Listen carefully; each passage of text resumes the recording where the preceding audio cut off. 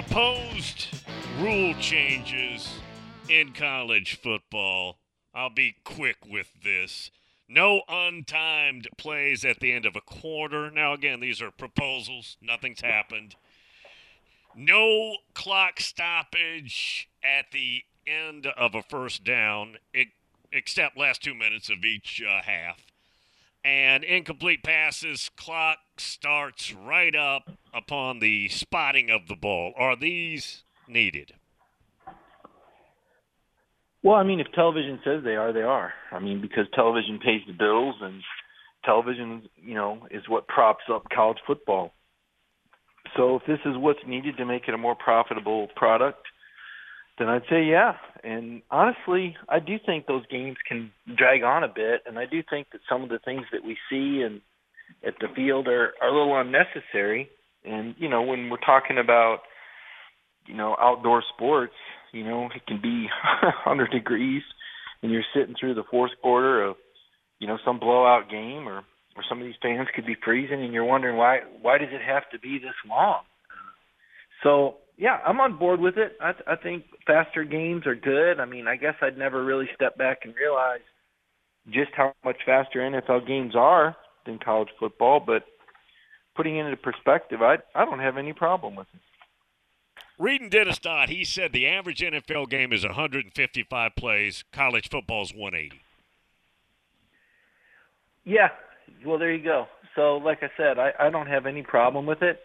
I don't think it's a matter of necessarily trying to make it more like the NFL as much as just trying to streamline the product and, get the same quality and have, get rid of some of the unnecessary plays. I mean, do we really think it would change the outcome in games?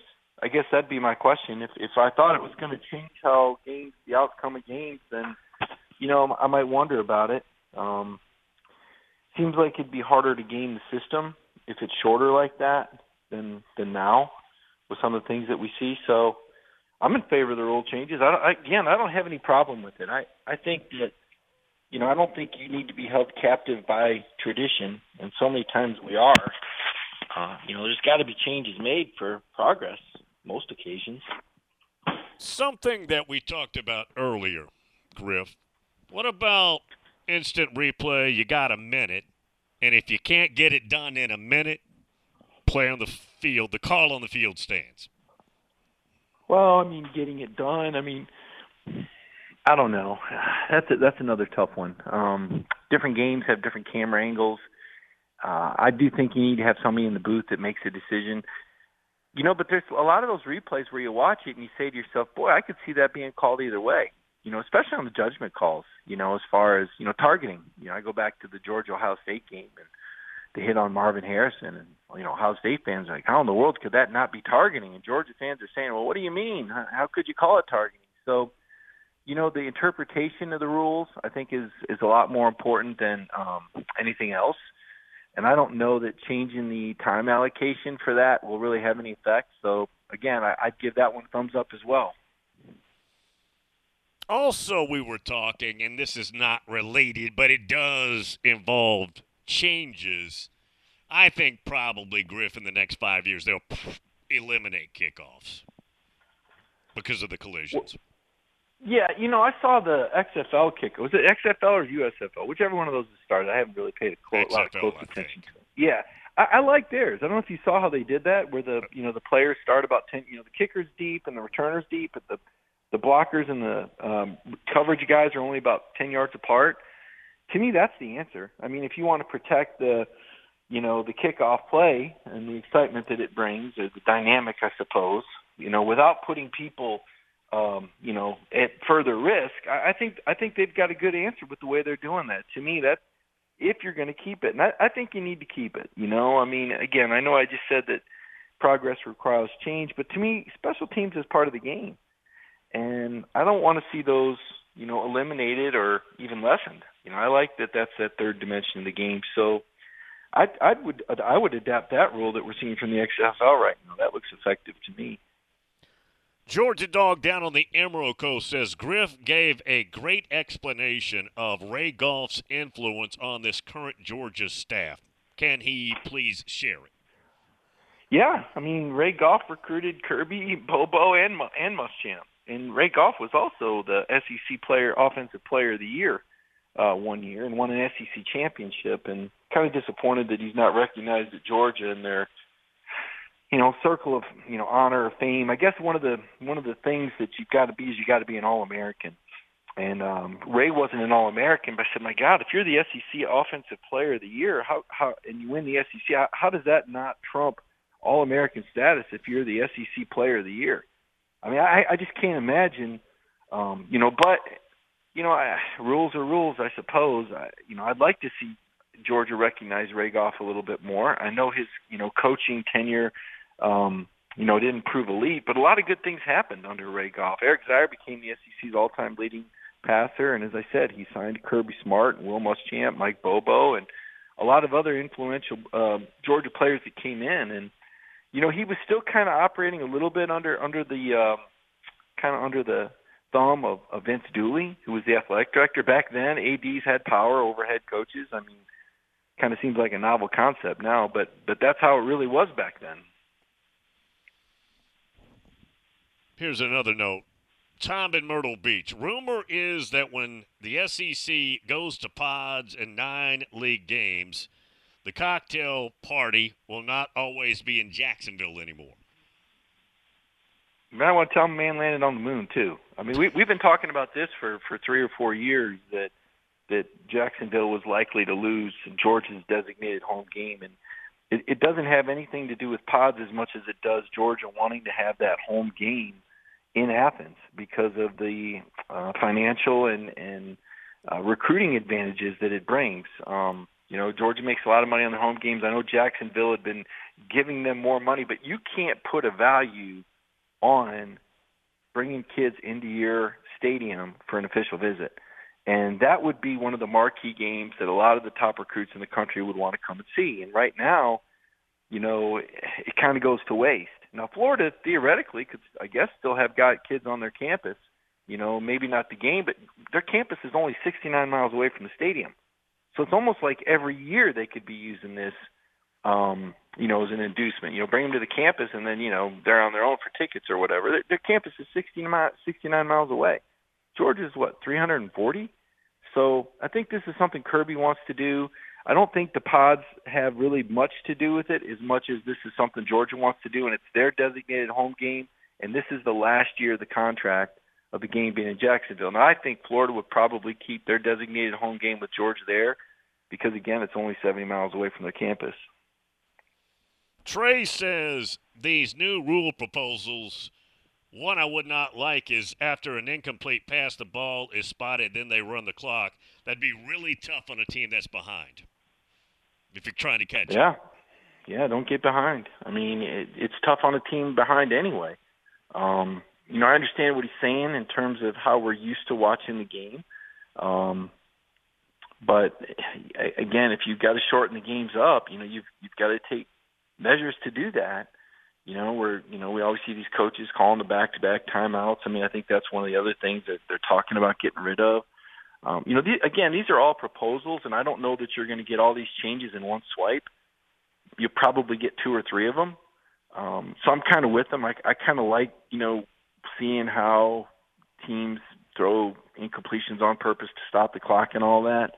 But at the same time, we're out there to watch them play football. And, don't get behind. I mean, you can't really, complain about it. It's to the disadvantage of the team that's done a good job getting ahead. So I don't know. It seems like we're just chattering a lot about, stuff that's out of our control, Bill, honestly.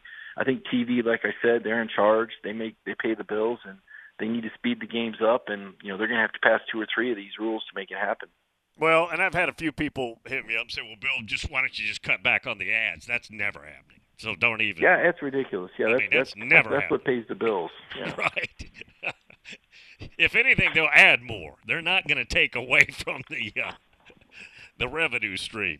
Well, you want to increase the value of the product, and I think shortening the game does that. And, right. It also, makes for, more convenient TV windows. That's one way to look at it if you shorten the game. I mean, and that's really where we're going with this is, television and, what makes the most sense for the viewers at home. Jeff 2 says, Griff, are you coming to media days in Nashville? Also, the SEC basketball tournaments here. And if you do come, will you tour Vanderbilt for all their new upgrades that they're building? Well, if I was Vanderbilt, I would have an open invitation for all the media coming. I would say that on, whatever night that Vanderbilt University is going to, welcome, whatever members of the media that are in town for the media days to take a look at their facilities. That's what I'd do if I was Vanderbilt, to kind of spread the word and show everyone, how invested they really are. I guess this would probably be the most major upgrade since Roy Kramer was the athletic director there, 81, 83, something like that. I think I'm right about that. So that's what I would do if I was Vanderbilt. I mean, as far as my schedule, probably not, because the people of Georgia don't care. And I'll have a ton of Georgia things to write about, while I'm there and things that are related to the program that I cover. I'm curious to see it. I'd be interested to see it, but I can't say that I would take away any of my Georgia coverage to go out there and look at, Vanderbilt football facility. But you'll be in Nashville for those two events, correct? I don't know about the basketball tournament yet. It's something we're kind of talking about. I've got some other coverage things coming up where we're pretty heavily invested. And, if Georgia basketball can show some promise, I think, we certainly want to go there. But, the problem with Nashville is it's kind of priced itself out. I mean, that's a really, really expensive city. And, you have to be careful with your budget, when you cover a national championship football team. We're making trips, 8-9 day trips to Los Angeles and wherever the playout, like where they're going to be this year, Houston, I guess, the Rose Bowl. We're like anyone else. We got to budget carefully. I think I'd probably be there. I'm just saying that part of it's just how bad Georgia basketball's been. I mean, they just lost by 49 points to Alabama. So, I mean, I guess we'll wait and see. But again, there's other things right now that I'm planning for. SEC spring meetings. 4 or 5 days down there in Destin. That's a big event. And certainly, the SEC media days, going there for the entirety of that. So basketball right now is kind of up in the air. Griff, I was looking at that Georgia-Alabama game this past weekend on DraftKings just to see what the in-game spread was. It was 43, and Alabama still covered. It's amazing. Yeah, you got to pay for better players. I mean, you get what you pay for in basketball. Simple as that. And Georgia doesn't want to put the money up to get the kind of players that Alabama does, then they're not going to beat them. I don't know how else to say it. You get what you pay for in college athletics these days. And you know what? It's really always been like that. It's what you invest into your facilities. It's what yeah, you can point out every now and then a Cinderella team will win a game they shouldn't. But for the most part, the team, this is really simple. The team with the best players wins.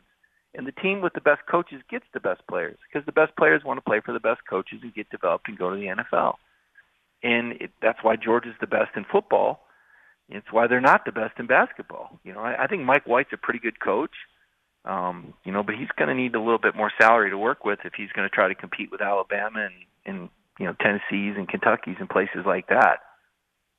Stephen, who is a surgeon in Athens, Georgia, big Georgia fan, says that he tries to go to baseball games. He says there's very little interest in that either. It looks like they don't care about that much either.